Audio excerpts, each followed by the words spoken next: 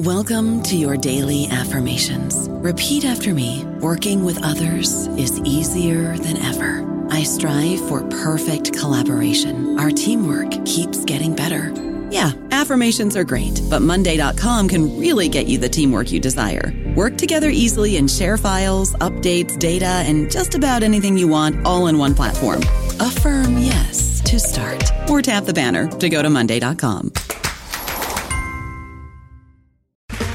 Okay, round two. Name something that's not boring. A laundry? Ooh, a book club. Computer solitaire, huh? Ah, sorry, we were looking for Chumba Casino. That's right, ChumbaCasino.com has over 100 casino-style games. Join today and play for free for your chance to redeem some serious prizes. ChumbaCasino.com. No purchase necessary. Void where prohibited by law. 18+ terms and conditions apply. See website for details. Hello, everybody. This is Marshall Poe. I'm the editor of the New Books Network, and I'd like to tell you that we have a new and improved website. It has two new features that we think you'll love. One of them is a vastly improved search engine, so that when you type in keywords, you'll get a bunch of episodes really quick. The other is the ability to create a listener account, and in that listener account, you can save episodes for later listening, so you can create a kind of listening list. We think these features are neat, and we think you'll enjoy them. Please visit the site today. Welcome to the New Books Network. Hello, everyone, and welcome to Ethnographic Marginalia, a special series on the New Books Network. I'm Sneha Navarapu. And I'm Alex Diamond. And we are the hosts of this special series. Ethnographic Marginalia brings together a set of conversations around ethnographic practice. In each episode, we will converse with an ethnographer about their research design, process, and fieldwork experiences. This special series centers the dilemmas, tribulations, mistakes, and pleasures that go into doing ethnographic research. We hope to use the conversations that transpire on this podcast as an opportunity to build community amongst ethnographers in various disciplines. Towards this end, we also have a website where we publish field notes, ethnographic essays, photo essays, and methodological reflections. Please visit our website, Ethnographic Marginalia, at www.ethnomarginalia.com to know more about how you can publish with us. We really look forward to hearing from you. Before we proceed with this episode, we'd also like to thank our sponsors, the Ethnography Incubator at the University of Chicago and the Lozano Long Institute for Latin American Studies at the University of Texas at Austin. And on that note, let's begin. It is my pleasure to welcome Jason De Leon, Professor of Anthropology and Chicano-Chicana Studies at UCLA. Jason's research focuses on the experiences of clandestine migrants crossing the U.S.-Mexican border. He's the director of the Undocumented Migration Project, a long-term study of border crossing that uses a combination of ethnographic, archaeological, visual, and forensic approaches to understand this phenomenon in a variety of geographical contexts. He has written about these subjects in the wonderful book, The Land of Open Graves, as well as a number of journal articles, and is now working on a book called Soldiers and Kings that uses photoethnography to examine the daily lives of Honduran smugglers moving migrants across Mexico. Jason, welcome to the show, and thanks for coming on. Thank you for having me. My pleasure. So we often begin the podcast asking our guests how they became an ethnographer. But in your case, it's kind of a particularly interesting question because you're actually a trained archaeologist. And I think your dissertation was on ancient stone tools. So how did you go from studying ancient cultures to focusing on what is a very modern phenomenon of migration? Well, I would say it's probably, there's two things that happened, maybe three. One was, as I began doing archaeological fieldwork in Mexico as an undergraduate student, and then as a graduate student, I just became increasingly close to many of the women and men that I worked with on archaeological excavations. And these are working class folks who are getting paid to dig ditches with archaeologists, who are getting paid not super great, folks who come from oftentimes rural communities. And many of those individuals that I met during the course of field work had either already migrated to the United States and failed, or had returned for various reasons, or they themselves were getting ready to migrate to the U.S. And, I just really became increasingly interested in the stories that people were telling me about their experiences crossing the U.S.-Mexico border, or why they were getting ready to do those sorts of things. And I think I also became increasingly less interested in archaeology in general, at least the kind of archaeology that I was doing. And, I'd always, as a graduate student, kind of had one foot in ethnography. The first article I published as a graduate student was actually in the Journal of Field Methods on ethnographic interviewing methods. So I was always sort of interested in that. And even as an undergraduate student as well, I really kind of bought the whole line about anthropology being, 4 fields and us being able to move back and forth across subdisciplines. So those things were always, it was those kind of combination of things. And then, I went to Penn State for graduate school, which, at the time and really now is very much the same, doesn't have a lot of sociocultural folks either at the faculty level or with graduate student level. And so, I didn't interact with a lot of sociocultural folks as a graduate student, but I happened to share an office with one of the few who was in our department at the time.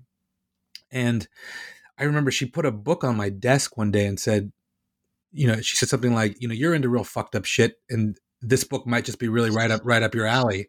And the book that she gave me was Philippe Bourgois' In Search of Respect. And I took that book on vacation. I read it in a couple of days, and I just really got excited about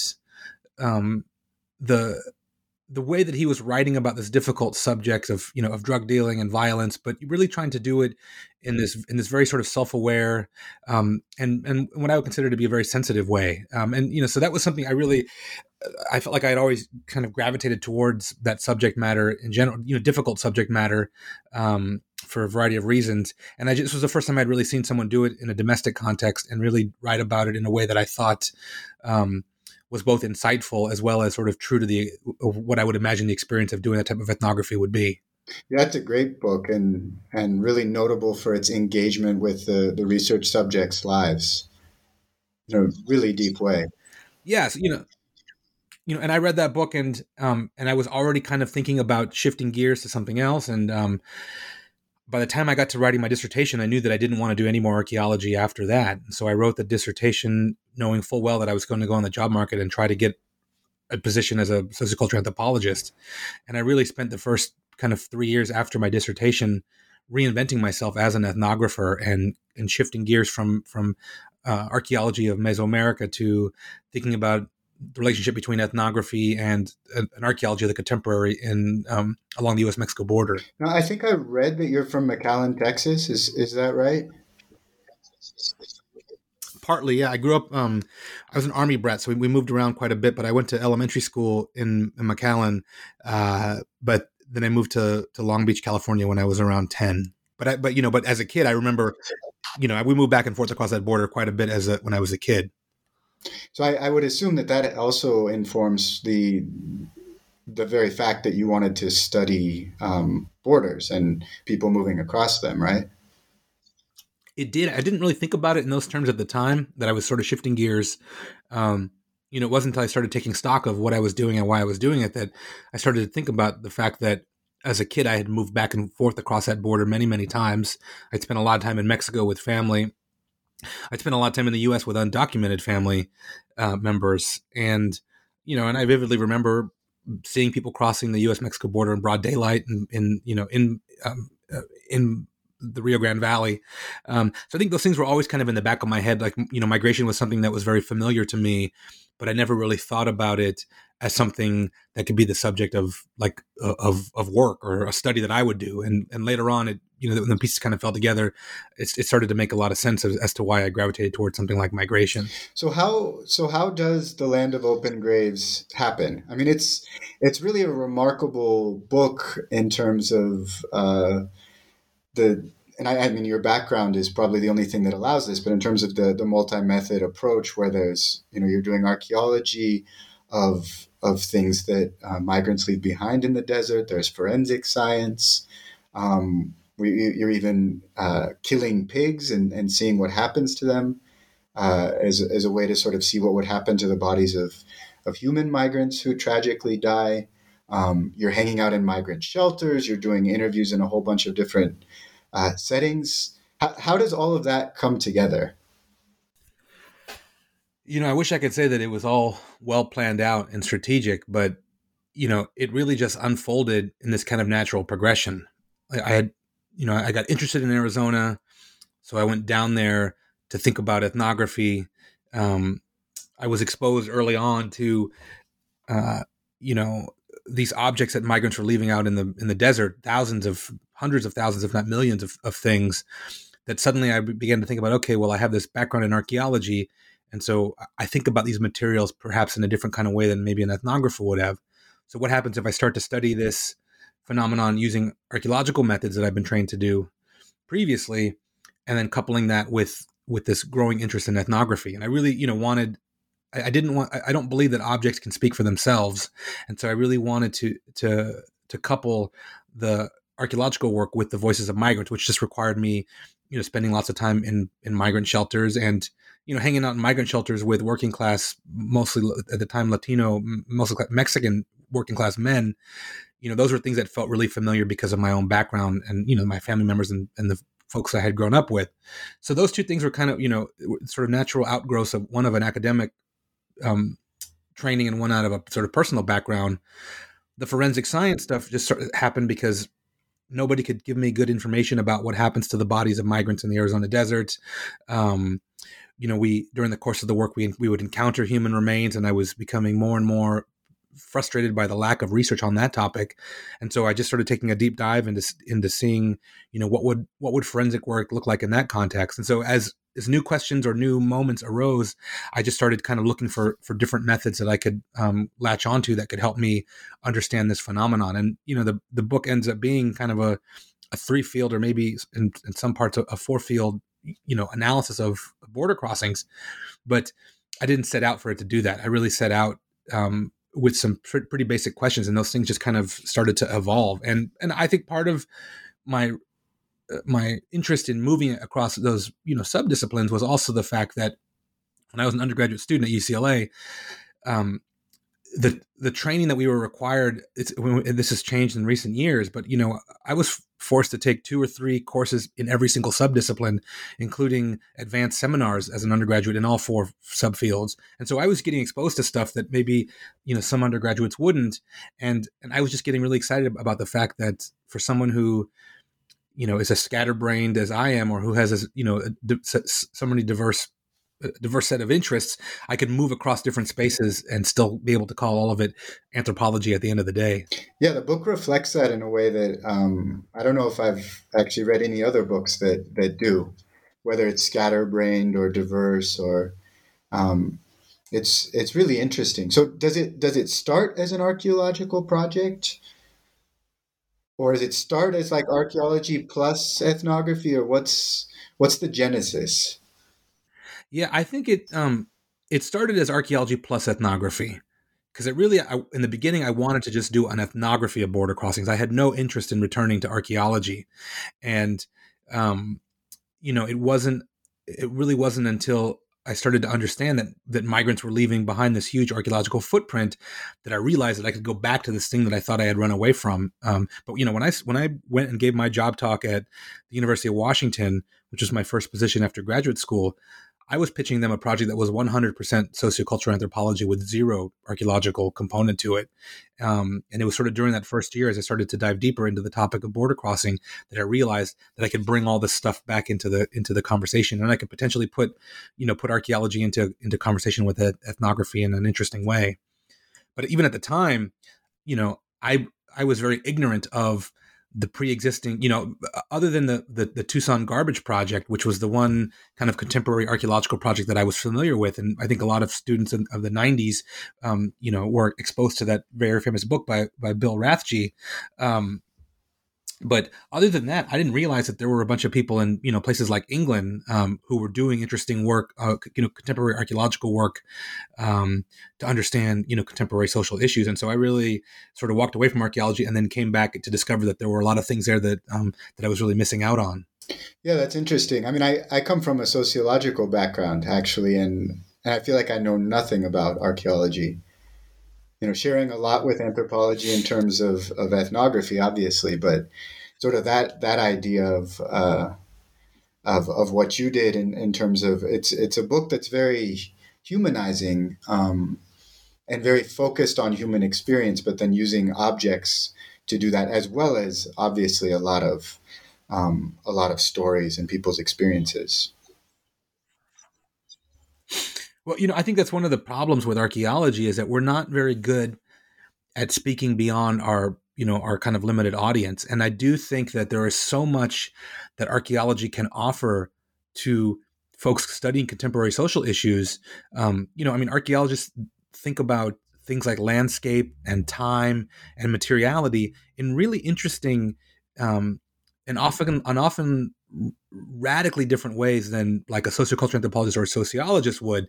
But yet, I'll meet sociologists or sociocultural folks who say, "Oh, I'm interested in landscape, or I'm interested in memory or materiality," and I'll say, "Well, you should check out X, Y, and Z." And it's oftentimes literature I think that is so foreign to them just because of we're not often trained to go out looking for that kind of stuff. And I do think that, this movement to think about this contemporary world from an archaeological perspective is so fascinating and really opens up a lot of new possibilities for people studying contemporary social issues.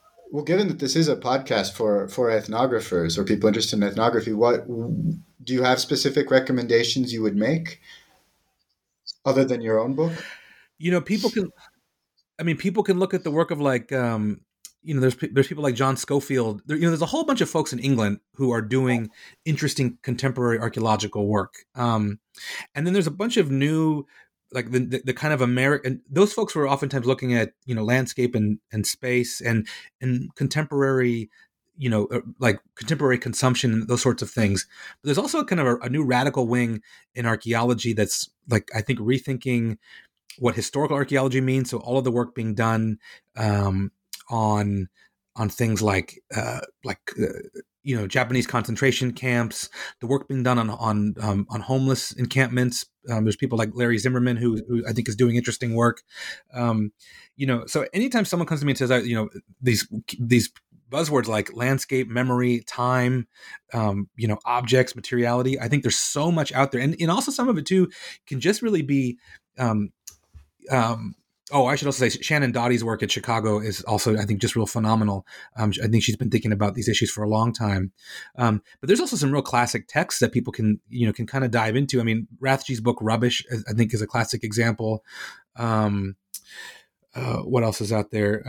A lot of the work by Michael Schiffer on the way in which archaeological sites are formed, I think, is super fascinating and very relevant. But folks just have to kind of go out there and dig in the library, and some of that stuff is from the 70s and 80s. But I find it to be really useful for thinking about contemporary issues today. No, great. That all sounds very interesting, and actually, some of the themes that you mentioned are of interest to me. So I'll look forward to checking it out.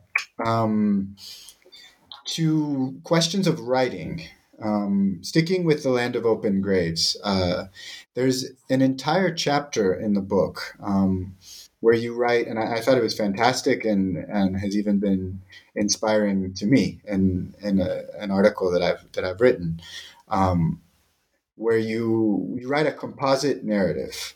You write the account of a border crossing. I think it's semi-fictionalized, obviously based on lots of interviews with people, and that's not something that's done often. Possibly more in anthropology than sociology. But I wanted to ask you why you chose to write in this way, and sort of what response have you had from people? Yeah, that chapter evolved out of the fact that I needed to write like a history and background section for the Sonora Desert. I needed a chapter that could explain to people in real simple ways what the desert looked like, environmentally, what the desert, how it was sort of experienced. And as I started writing it out, it was like in the Sonora Desert, the average temperature in the summer ranges from 95 degrees to 110. I was making this kind of laundry list of stuff. There are this many rattlesnakes, et cetera, et cetera. And I just realized that nobody, like, that information has to be there, but nobody wants to read it in that format. And so I got really frustrated. It's like, well, maybe instead of just giving this laundry list kind of background historical section, what if I just tell a story based on all these interviews that I've done that were not going to get included in the book anyway, because they were kind of one-offs. I'd interviewed a lot of folks that I wasn't able to follow up with. And so I had a lot of interesting stories that were, 45 minutes long. And I didn't want to get rid of those either. And so I was like, well, what if I just try to tell a story about the desert that hits all of these kind of marks, but then doesn't, but also kind of keeps the narrative sort of rolling. And so I just started really experimenting with that. And that was the first time that I felt like I was really emboldened to write like I wanted to write. I felt like, before that I was really nervous about how I was going to put words to paper. Was I saying the right things? Was I writing in the right kind of style to be taken seriously? And by the time I got to working on the book, which was the last thing I did really before going out for tenure, I could have cared less anymore about writing for other audiences. I really just wanted to write for myself and for people that I was working with who I thought the stories needed to be, I didn't want to suck them dry of life. So that was just a lot of experimenting. And then also just me leaning on my other kind of artistic interests, whether that's about music or creative writing, things that I had always compartmentalized away from my anthropological work. And I ended up just bringing that all back in. And part of it also too grew out of the fact that maybe 15, 16 years ago, Michael Wells, who does a lot of the photos in the book, he wanted to do a photo essay for this art magazine. And so he had gone down to Tijuana and he had taken a whole bunch of pictures of the border. And he says, like, will you write some text for this? And at the time I wasn't even doing any border research, but I had spent enough time with migrants and I was spent enough time crossing the US-Mexico border to have a sense of what a story could be. So I ended up kind of writing this short story about, these indigenous Guatemalan migrants who get smuggled across the border, get arrested, and then get deported. But it was just me kind of having, artistic license to say what's the story I would want to tell, what would dialogue kind of look like. And that was really liberating. And so with Land of Open Graves, I kind of went back to that. And then it really fundamentally changed the way that I began to think about, what anthropological writing could look like. And I really haven't looked back since. Yeah, it's beautifully written and emotionally jarring in places. I mean, there's places where you really feel sort of fear and sort of the real, the danger of the experience, which is actually central to the book's argument. So maybe could you summarize for us quickly so that people who haven't read the book understand why the heat is relevant, why the rattlesnakes are relevant. This book takes on the policy prevention through deterrence, right? Which is, U.S. border control policy. What's the central argument of the book so we can understand that? The basic argument is that the U.S. government, the Border Patrol, has funneled through various mechanisms and infrastructure. They have funneled migrants away from trying to cross in urban zones, near urban ports of entry, and push them out into the most remote parts of the desert, the most remote parts of the border, where security is relatively lax, but you have to now walk 50 or 60 miles to make it into the United States. And so the idea is that the Border Patrol has weaponized the desert as a way to slow down migrants. And so rather than shooting people at the border, we use infrastructure to force them over this landscape where they die from dehydration, hypothermia, rattlesnake bites, from the exacerbation of pre-existing medical conditions. And so it really is an attempt to take nature and turn it into a weapon against migrants. And so all of these things that people are experiencing, which aren't, guns or bullets, they're part of the system where where the government is using nature as essentially an agent of the state. And I think that chapter is probably the part of the book that most compellingly, or at least in emotional terms, I read the book a few years ago, in fact, but that's what really sticks with me is sort of that feeling and that experience and the danger, the fear, the dehydration that come out of that policy. Which highlights that it's a political project, right? It's not just theoretical, where you're really criticizing this inhumane policy that ends up killing a lot of people. So, kind of a first question about that: what is the Undocumented Migration Project?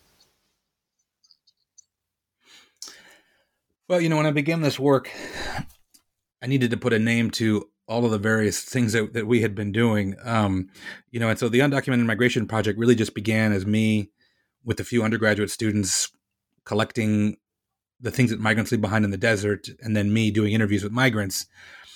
That grew into, extensive forensic work. It grew into a lot of summer ethnographic field schools, a lot of exhibition work. We became a nonprofit maybe 2 or 3 years ago. So now, and then we're in the process of legally absorbing the Colibri Center for Human Rights, which is a nonprofit based in Tucson that works with families of the missing. And so we collect DNA from family members who are looking for their loved ones and try to make matches with recovered remains from Arizona. So the Undocumented Migration Project really does all those things now. It's it's research, it's arts, it's education, and it's also direct service with migrants and their families. But it's this kind of evolving thing that there's a lot of collaborators who work on it. We do a lot of different things kind of simultaneously, and so it was just a way to have an overarching umbrella that could include all the various projects that we kind of have happening at any given time. So how do you juggle these very important political contributions, and not just politics in terms of like influencing the dialogue, but actually what you said, concrete interventions to help people who need help. How do you juggle that with like the theoretical contributions, the pressures of being a professor of anthropology? It's all connected. And rather than trying to wear 3 different hats and say, okay, sometimes I'm doing my public facing work, sometimes I'm doing my more scholarly work, it's all the same work to me now. So like if I've just finished a book that is, fairly light on the theory. It's really more heavy on just like ethnographic detail and storytelling. But it's also a book that's aimed at a wider public audience. And, that was a decision that I made. Like I could have written a more theoretical book that would have a smaller audience and potentially also, shift the story away from the one that I wanted to tell, or I could make some decisions up front about, who I wanted to write to. And that varies with projects. I mean, Soldiers and Kings is very much, it's a trade book. It's for a public audience. And then the follow-up book that I'm working on right now is related to it. It's on the photography that we did with that project. But that one is perhaps more theoretical in that it's a deeper dive into thinking about what it means to make images, how we can think about photoethnography as a physical interaction with others, as well as a complicated way of representing other people's experiences that's mediated through technology as well as through, aesthetic and technical decisions. And so that's kind of 2 different projects. They're part of the same, 2 different books, part of the same project, but it's just me thinking about them in different kinds of ways. And they kind of serve different purposes. But I'm also, I have the benefit of being post tenure that I could stop writing tomorrow and my life wouldn't dramatically change because of things. So, there has been some flexibility in terms of the different kind of projects that I want to take on. But it's kind of a case by case basis. Right. Well, that's a great transition actually, because I wanted to ask you about Soldiers and Kings, and also photography, or photoethnography. So this new book focuses less on border crossers and more on human smugglers who help them cross, and particularly across Mexico, if I'm right. That it's focused more on, in fact, smugglers from Honduras. Is that right? Correct. So why Yeah. why and how did you end up focusing on that? I mean, obviously similar themes, right? But how did you end up sort of switching your focus in that way? Well, I went down I ran a field school in 2015 in southern Mexico in Chiapas, and my wife wanted to go down because she was running a bioanthro project down there, and so I said I'll go down and take some students. But I had just finished Land of Open Graves, was getting ready to come out, and I really wanted to shift gears and do something totally different. I didn't want to do any more migration stuff. But I went down there and, through a random series of events, I had students who were working in migrant shelters with migrants, and I really had no interest in doing that anymore. So I ended up spending all this time on the train tracks outside of these migrant shelters, where I began to just meet smugglers and just ended up spending all my days with them, and realizing that, it was a group of people that I could easily access and I had really good rapport with. But also it just felt like a really an ignored story. And, after Land of Open Graves, people were saying things like, oh, so I guess now maybe you'll go to Texas and start looking at migrant stuff, or maybe you go to the Mediterranean. And I did not want to be the guy who did the archaeology of migrants. And I'm always worried about getting stale with a project. Like, there are some people who are totally content to ride the same idea for 30 years. And for me, I'm not really wedded to theoretical concepts or methods or any of those things. I'm just sort of chasing my own curiosity. And so after Land of Open Graves, I thought to myself, well, I don't want to do any more archaeology, at least not for a while. The first book really didn't talk much about law enforcement. It didn't talk about smugglers, and women were sort of on the periphery for various reasons. So I said, if I'm going to do a new project, then maybe it's got to be on one of those three subjects or some combination of them. And so I just ended up getting kind of knee deep in with smugglers, and with a little bit with the Border Patrol, and women migrants and women smugglers, and just started kind of crafting a project out of that.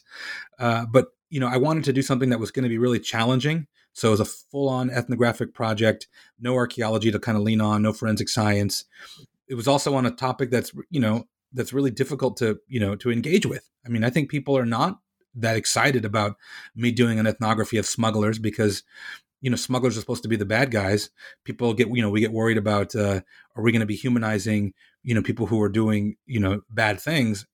And my response to those things is I begin a book on smugglers from the radical proposition that they are in fact humans and do not need to be humanized in any way, shape, or form. They are. We don't need to justify their human existence. They just are. And so what happens if we just try to understand that perspective? I mean, we may not like it. And of course, there were many things I didn't like. And in the book, I write about these very difficult and brutal moments that I have to witness or experience. But for me, it was just an important shift away from, because I could have written another book about migrants that I think it's relatively easy to write a sympathetic story about migrants.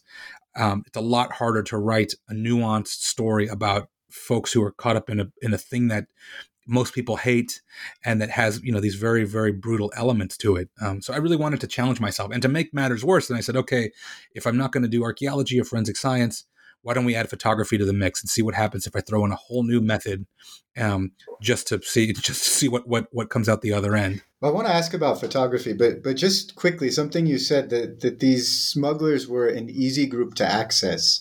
That strikes me as a little counterintuitive. Why, or how so? Yeah, I mean, they were easy to access for me, I guess. And part of it is I just kind of just fell in with these guys, and I'm always super open about my motivations and about what it is I'm doing, and very quickly, I mean, I would say within a matter of hours, I was working closely with folks, and that only grew over the many years. And I think with smugglers, the thing for them was that nobody had ever come to them and said, hey, your stories are important. I want to understand them. I'm not here to judge you. I'm just here to try to understand what is happening. And I want to listen.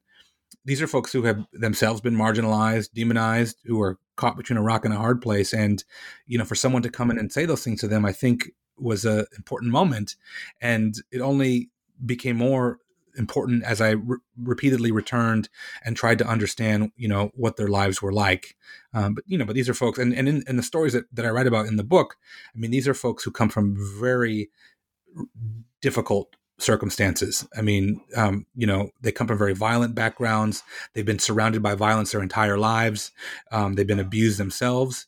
And so, this project really was an attempt for me to try to understand their perspective, but also was trying to provide them with an opportunity to tell their story. Well, I look forward to reading the book. When is it coming out? Oh, that's an excellent question. I've just finished the draft. It's flown away, and people are looking at it now. I would imagine probably in the spring of next year. Great. Well, I look forward. So probably this time next year. I look forward to it, and congratulations on finishing a draft. No, thanks. Yeah, I'm sure that's been a big project. But I want to switch. Well, especially pandemic writing is it's not pleasant. I can imagine. And anyone that's been productive during the pandemic, it's like more power to you, because I just felt like for most of it, I've just been trying to keep my head above water. Yeah. So the fact that I was able to finish a book during all of this, I feel really, really lucky. Yeah. No, congratulations. But I want to switch gears a little bit to ask you about photography, and even going back to a few months before the pandemic was going to start. I think an October night in 2019, you gave a talk at UT Austin on Soldiers and Kings. And I was there. I'm a graduate student still at UT Austin, even though I'm now in Colombia doing field work. And at that point, I'm going to try to say this without kissing your ass, but at that point, I was sort of at a moment where I was trying to decide whether to buy a camera or not for my field work. I'd taken a bunch of photos on my cell phone. I sort of was realizing that because I didn't have a great cell phone, they didn't live up to the 300 DPI that you need to publish them in journals. So I was sort of feeling like I was enjoying the photography. I do research in this really beautiful area of rural Colombia, but I hadn't completely decided to buy a camera yet. And I was about to go into the field for an extended amount of time. And you gave this presentation, which was wonderful, and everything you said was rooted in these striking photos that you had of migrants, of the human smugglers. You're telling these stories, you're mixing stories of their lives with your own experiences, photographing them, with some like sort of broader, what this phenomenon is, explanations, and then all this stuff that went over my head, which was like technical information about photography, like what film you were using, for example. Which I think I still don't really understand. But yeah, that really inspired me, and I thought was really cool. And I thought, well, this is, I would like to be able to present my work in that way as well, with photos that are that match the stories that I'm telling. So how did you get into, you said this was sort of a new thing for you. I know you had a partnership with, you mentioned Michael Wells earlier, where it seemed from what I've read that he was sort of the photographer and you were the archaeologist or ethnographer. How did you start? Maybe I'm wrong about that, but how did you start taking photos and really seeing photography as an integral part of your ethnographic research? I don't know about you, but I'm very busy and I don't have a lot of time to cook. That's why I subscribe to Factor. Eating better is easy with Factor's delicious, ready-to-eat meals. Every fresh, never frozen meal is chef-crafted, dietitian approved, and ready to go in just 2 minutes. You'll have over 35 different options to choose from every week, including Calorie Smart, Protein Plus, and Keto. These are 2-minute meals. Factor meals are ready to eat and heat, so there's no prepping, cooking, or cleanup needed. They're flexible for your schedule, Get as much or as little as you need by choosing your meals every week. Factor is the perfect solution if you're looking for fast, premium options with no cooking required. Sign up and save. We've done the math, and this is important. Factor is less expensive than takeout, and every meal is dietitian approved to be nutritious and delicious. Head to factormeals.com/NBN50 and use code NBN50 to get 50% off. That's code NBN50 at factormeals.com/NBN50 to get 50% off. Well, thanks for coming to the talk, and I'm glad. I'm glad you got a camera, because I think everybody should get a camera and get more excited and interested in it. I think it's such an underappreciated, for various reasons. I think we've moved away from it in terms of ethnography because of, I think, our troubled history with still images. But I find it to be so fascinating, and what ended up happening with me, with Land of Open Graves, I took some photos in that book, and they were only taken when the times when Mike was not around to take the pictures himself. Because there were big chunks of that project where we're walking around and I'm like, hey, Mike, take a picture of this, take a picture of that kind of thing. When I began the second project, I went to, I'd gone to Chiapas for this right after the book was done. And, I was hoping Mike was going to come with me, and he says, his wife was getting ready to give birth to a child. And he said, I can't go. You should just buy a new camera and just take your own pictures. And, I'll tell you what to get. Anybody could, even you can, I'll get a camera, even you can operate, kind of thing. So I got a camera. I went to Mexico and I started taking pictures, and I just realized that I really wanted to take interesting photos, and it's really hard to take interesting photos. And part of the reason was because I just had no experience with it. I'd been taking pictures my entire life, snapshots, but I had never taken it seriously. But I came back from that first summer in Mexico totally in love with photography. I got a grant from the Mellon Foundation to do what's called a New Directions grant. And so they give you funding for a year to take on some new idea or some new method. And so initially I was going to do a whole bunch of forensic chemistry stuff until I realized or remembered that, I actually failed high school chemistry. And so I probably shouldn't be trying to take on some crazy forensic. I should just outsource that to someone else who's much smarter and more inclined to those kinds of questions. So I shifted gears towards photography. I started taking photography classes at my community college. I started taking workshops. My buddy Mike has a giant library of photo books, and I would always give him shit about, I would say, how much you pay for this book? And he'd say, I paid $60 for this book. And you paid $60 for a photo book. That seems a little excessive. And also, how many times can you possibly look at one photography book? And after I kind of got the bug, I just realized that I can sit with some of these books forever. I can constantly pick them up and learn new things and see new things. And so I just started doing that. And, I got real deep into analog photography, and I just wanted to understand how images were made, but then also what happens if I take all the technical things about camera usage and image making and put that into conversation with all the things that I already know about the world because of anthropology. And, it ended up, Mike and I then began this project in 2016 shooting Smugglers, which was been completely analog. And it's been really great. I mean, I'm working on this book right now that's half my images and half of his. And it's just been a really great new kind of collaboration for the two of us. It's great to be able to put these images next to each other, to have these detailed conversations about, why we're doing what we're doing. And I'm teaching photography classes now, which I never thought that I would ever be doing. But I just got this kind of bug. And I think if you look at images in the right way and you get exposed to particular ways of thinking about images, it really does open up all new kinds of worlds in terms of research and in terms of just even trying to visualize,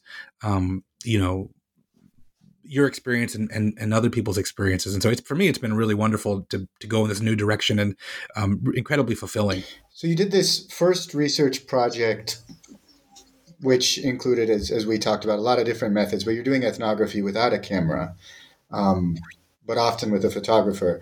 The second research project, working with Smugglers, it sounds like a lot of the time you have a camera in your hand and you're taking photos of them, right?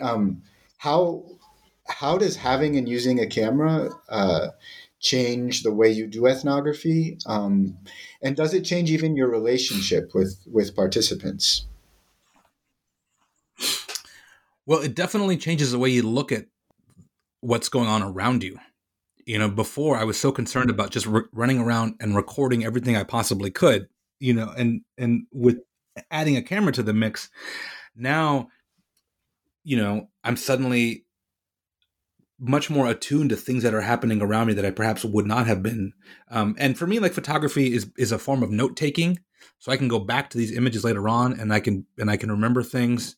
It's a way of just straight documenting something, but it's also a way of trying to put together things out into the world that I think are really interesting, and that I wouldn't necessarily have combined or connected the dots without a camera. So it really does change. It actually makes ethnography too a lot more active. I feel like I'm I'm constantly like, I need to be moving around and doing stuff. And so having a camera really, instead of like smoking cigarettes, having a camera just allows me to be really active and constantly thinking about, can I make images of this? At the same time, the ethnography I do, sometimes, I'll shoot 7, 8, 10 rolls of film in a day. And then other days I won't take a single picture. And so it just depends on the kind of mood and what's happening. I mean, there are a lot of moments where the camera just doesn't come out, which I think is also interesting for me to think about, why that is. And, in my relationship with the people I work with, it makes them kind of more attuned to like the visual. So they're constantly sending me photos of things that they're seeing. They're constantly telling me what I should be taking pictures of, or, when I'm not using the camera, it's like, why are you not photographing this kind of stuff? But also I think people get really accustomed to me taking lots of pictures because, from the get-go, that's kind of my MO, is like, this is what I do. And if you're uncomfortable with the audio recording or with the photography, then this probably is not going to work out, our research relationship. So are you audio recording a lot of your conversations, or is that just like specific interviews, or? Yeah.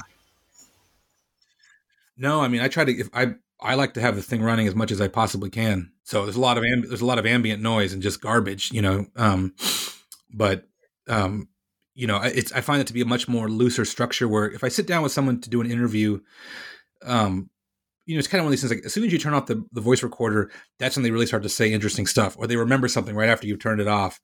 And I don't really like cornering people. Just like, okay, this is like our hour to get something done. But, if we're sitting around drinking beer for 6 hours, that voice recorder is just on. And, they're walking around with it. They're giving it to people. They're talking into it. They're ignoring it, or they're coming back to it. And I just find that to be a much kind of looser way, and because I don't take a lot of notes in the field, and so the voice recording really helped. So I'm going to ask 2 questions as a lazy ethnographer.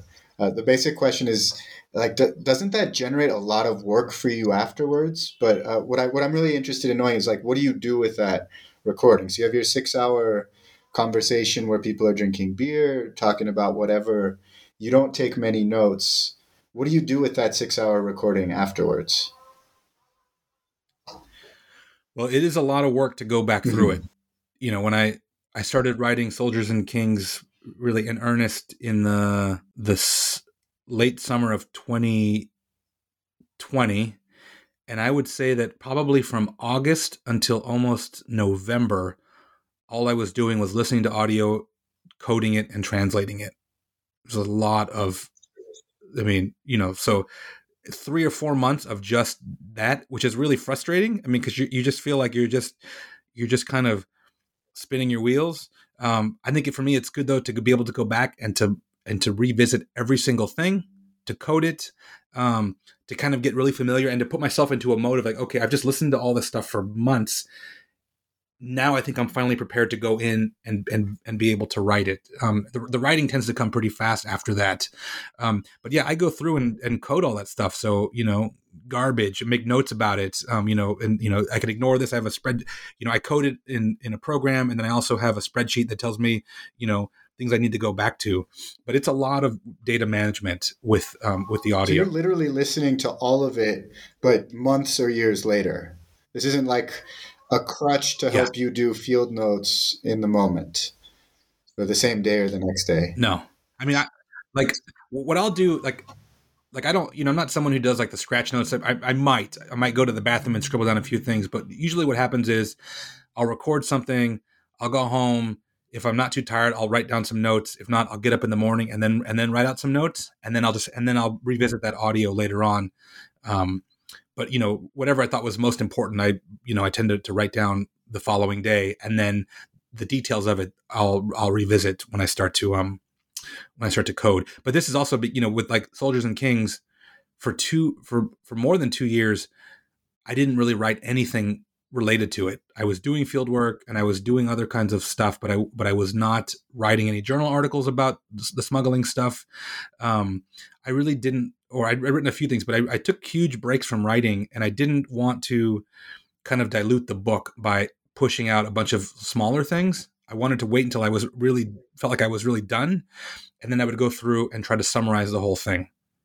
So it was good for me to step away. And part of it too is because, people had died while I was doing the field work, and there'd been a lot of like graphic violence that had happened. And I just didn't think that I was in a good position to be writing about it kind of in real time. So I needed some breathing room to go away from it and then come back and then sit with it for a prolonged period of time. Yeah. Wow. So second lazy ethnographer question, why analog rather than digital film? A couple reasons. I think number one, there's just no substitute for like, the images that I gravitate towards, the photographers that I'm the most excited about are people who shoot film. And in the beginning, I found that I was spending a lot of time in Lightroom trying to convert a digital image to make it look like an analog photo. So I was like, let's just cut the middleman out, and I'm just going to start shooting film. And the things I liked about film were one, I always have a negative. And so I don't have to, even if all of my hard drives die, I can go back and rescan everything. I've got a permanent record of those things that will outlive all of the technology. Also, for security reasons, when I travel, no one's going through my my SIM cards on cameras because there's nothing to look at. There's just a bunch of rolls of exposed film. So in a lot of ways, it sort of protects me and the people I work with when I travel internationally. But I would say probably the most important thing for me is there is no substitute, as far as I'm concerned, for like the feel of a film camera. I mean, there's just something about holding one of those cameras, about the smell of film, the tactileness of the machinery. I love it. I mean, I'm in love with shooting film. I love the fact that I have to decide way ahead of time, like, what is this project going to look like? What kind of film am I going to use? What kind of camera am I going to use? I don't do a lot of post-processing. I don't crop. I shoot a mix of black and white and color. When I shoot in black and white, that's all there is. There's no turning that into something else later on. I shoot with a particular, type of film. So I have to make all these decisions up front. And I really like that because it helps me to think about how I want to visualize a project, even before I've made those images. And so it takes a lot of like forethought, which I find to be really helpful for me to think about, what the final product will look like. And then also just the speed. Film photography is slow. And I love, like, if I run out of film, I run out of film. If I run out of film, it's because I didn't plan well enough. I love the fact that I can't check the exposure after I take a picture. So I'm in the moment. I'm taking pictures. I'm never looking at the back of the camera and trying to figure out if I got the shot or not. There's like all of those things for me. But, shooting film, it's like I play musical instruments, and it's like there's some guitars that I pick up and they just feel like it's a part of your hand.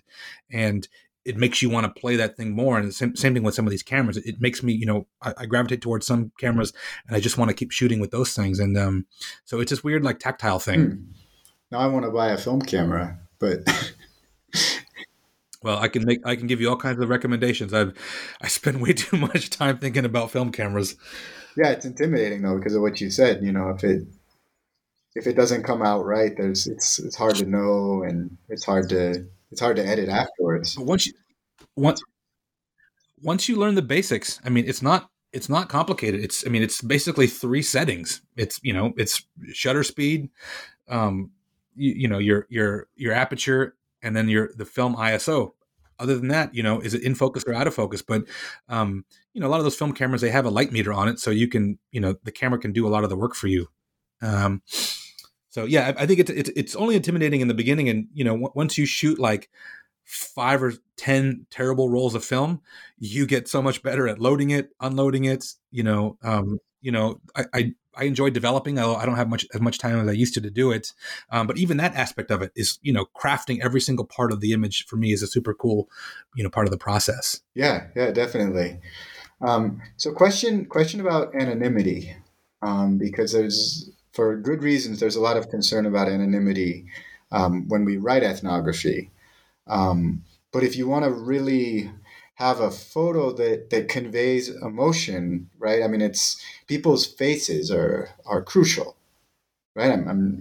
There are photos that don't include faces and still convey emotion, but images of faces are so powerful. And I've seen that you use images of people's faces, and from the presentation I saw and from what you've written about photography, it seems that in your work, both migrants and smugglers have been, and what you said, have been willing to be photographed.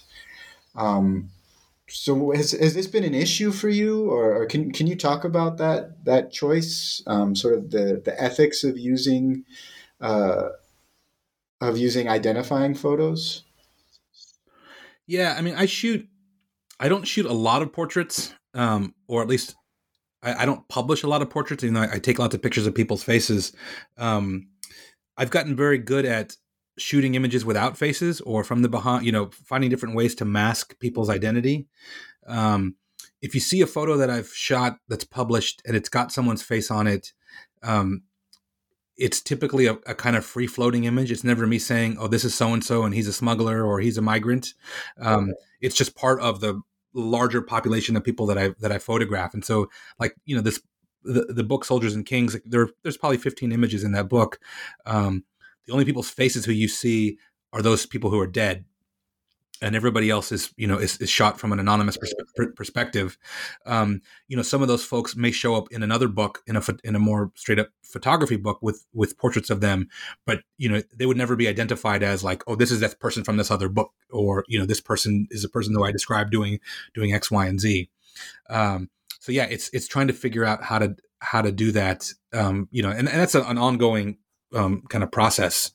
But yeah, I always have that in mind. So, I shoot a lot of portraits of folks knowing that I'm probably never going to be able to publish them, or they won't be published for many years.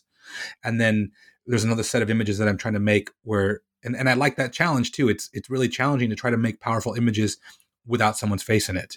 And I'm not someone who, I don't shoot a lot of landscapes. Mike Wells does shoot quite a few landscapes and like still lifes. I'm someone who constantly is shooting people, but typically not their faces, which is really, which is an exercise in frustration, but also, when it works, it really, it's a pretty good feeling to say, okay, I can do it without having to just rely on, a facial expression to convey something. You must have beautiful photos that I can imagine it being frustrating to have like beautiful photos with faces that you just know that you can't use, right? Oh yeah. I mean, I think right now we have about 13,000 images from this current project. I cut it down to about 650 a few weeks ago, and then now we're getting down to about 100 that'll probably be in this book. That's the second book. This is the second book, this photography book, and it's frustrating. So I'm like, because part of it too is, and this is I think I'm also someone who, and I really stole this idea from Mike Wells. He said to me, I'm not interested in taking one good picture. Like getting like, the shot that's going to win him the Pulitzer. He's like, I'm interested in how images can work together.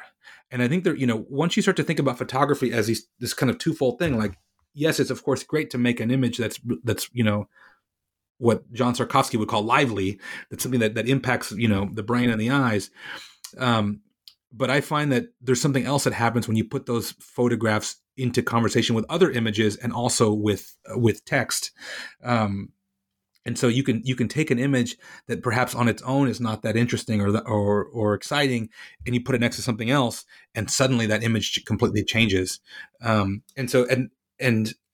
that ends up being quite the case too with not, if we're not shooting a lot of portraits, what are other ways in which we can kind of breathe life into these images or make them more exciting? And that's where it really comes down to like design, sequence, juxtaposition, all of those kinds of things. And thinking about the stories that you can tell alongside them. Exactly. I mean, that's why I think there's books like Larry Clark's Tulsa, which is about amphetamine injectors in the late 60s and early 70s in Oklahoma, and the sequence of that book is really powerful. And it's minimal text. I mean, it's probably like 7 sentences across that entire book, but the text really does something to those stories. And it's a beautifully designed book.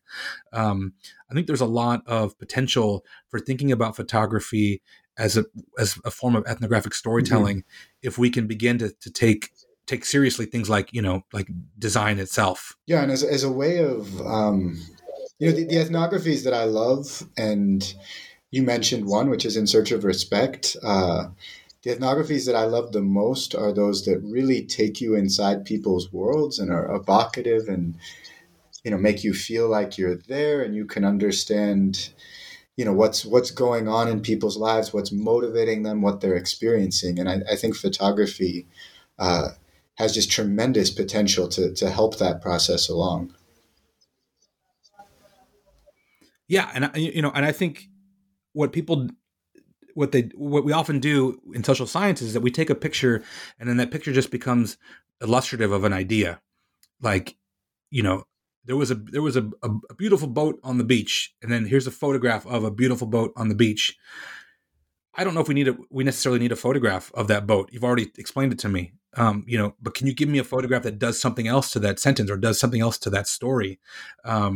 I think we tend to think about it in this like, I was in the field, I took photos. Here are photos of my field work.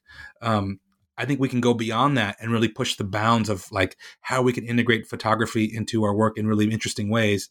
And part of that, I think, really requires taking it more seriously as a form of practice, but then also becoming really well versed in how photographers and folks in other genres of research use images to tell stories. And so like I teach a photo ethnography class, a graduate seminar that's partly about the mechanics of making images, but also it's partly about how we lay them out.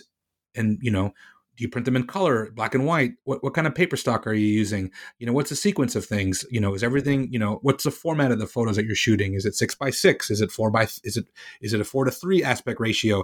All of those things that I think that we take for granted or that we don't think about because most of us are not trained photographers.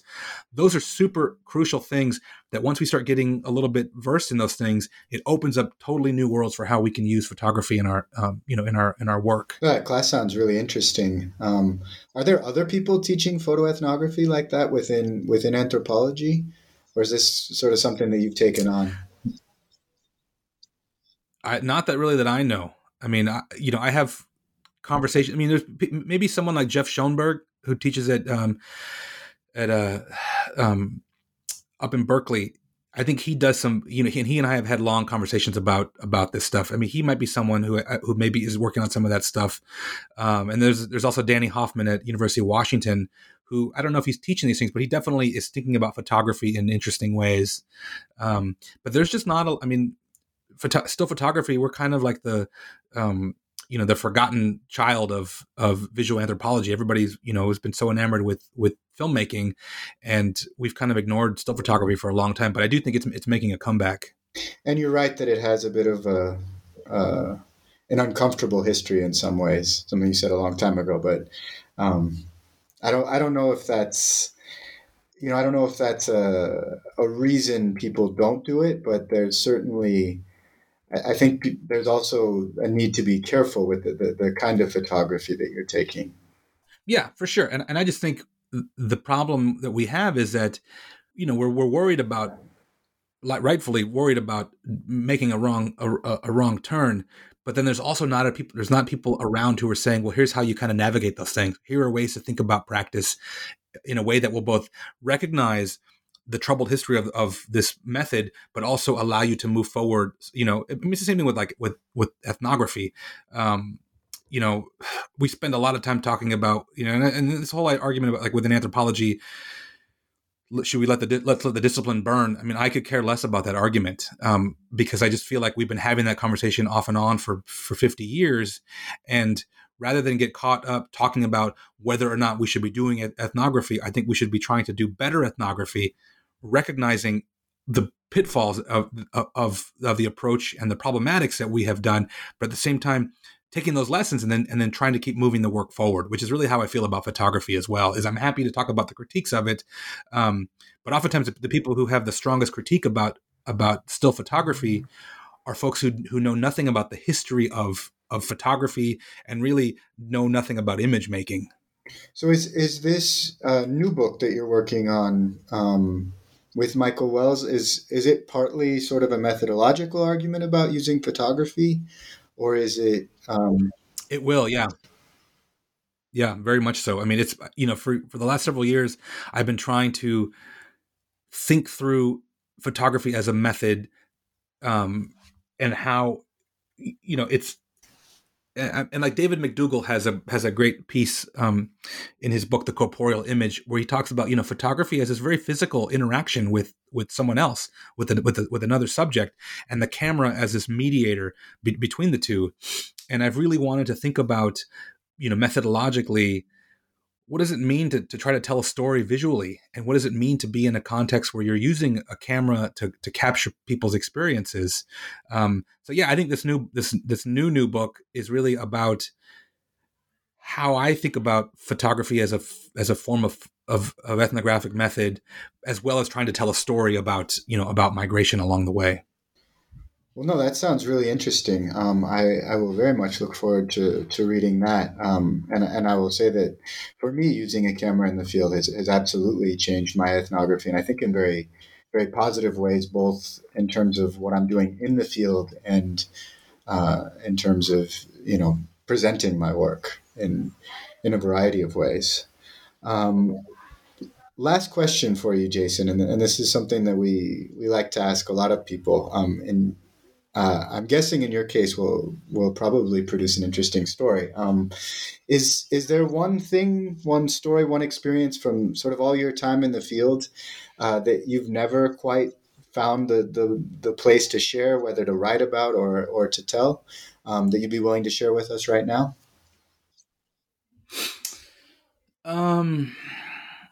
Yeah, I mean, well, I think one of the things that I learned working on Land of Open Graves is that I think if you want to write a book that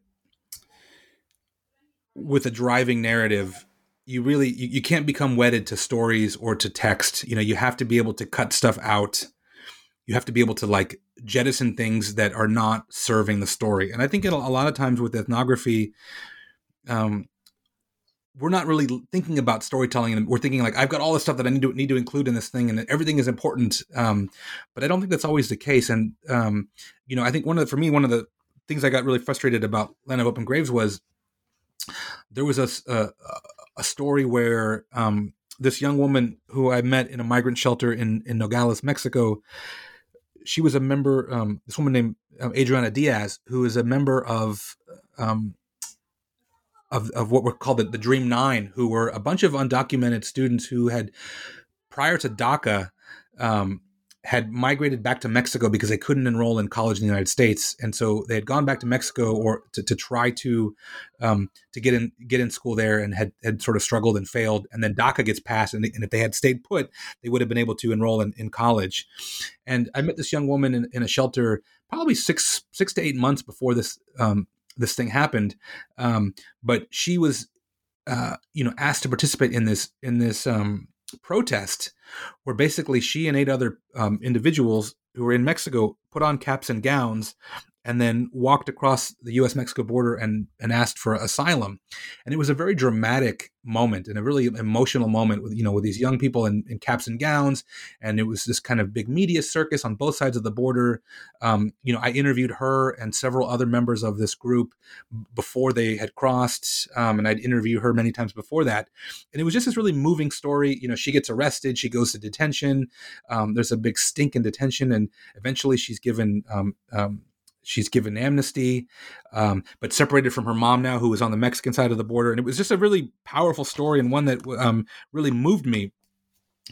But it made no sense in Land of Open Graves. And I wrote it in there, and it was like living in the book as part of a story, and it just didn't make any damn sense. And I took it out, and my editors were like, it's just really not, it just feels kind of extraneous, even though it's a great story. And it just super bummed me out that it had to come out. And I always said I wanted to go back to that at some point in the future. I don't know when that's going to happen. But that was an important lesson for me to be thinking about, okay, and I use storyboard. So here's my storyboard. These are my characters. These are the story arcs. Do they all fit together? How's the pacing? Is everything going to work out in the end? Is it going to be will the resolution be good enough for the reader, et cetera, et cetera? And so that was a lesson on when to know when to cut stuff out. But I think a lot of us have these stories that happen to us in the field that we just don't know what to do with. And actually, the semi-fictionalized stuff, that was partly was a bunch of stories people had told me about being in the desert that I just didn't know where else to put. And so I was trying to find some home, some home for them. Well, not to put you on the spot, but this podcast is part of a broader initiative called Ethnographic Marginalia that is intended to be entirely for those kind of stories that get cut out, or that don't necessarily fit a broader theoretical argument, or they're just the experiences of doing ethnography. So for you or any of our listeners, that's the kind of stuff that we love to publish. Cool.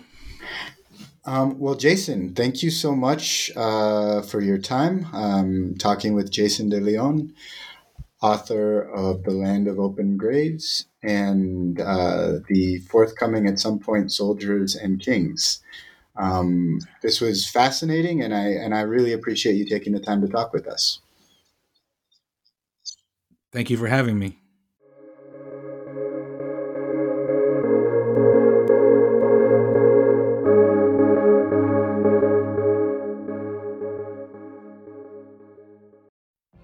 What if you could have a career where the opportunities are as vast as our nation, where it's not about mission statements, but a shared mission?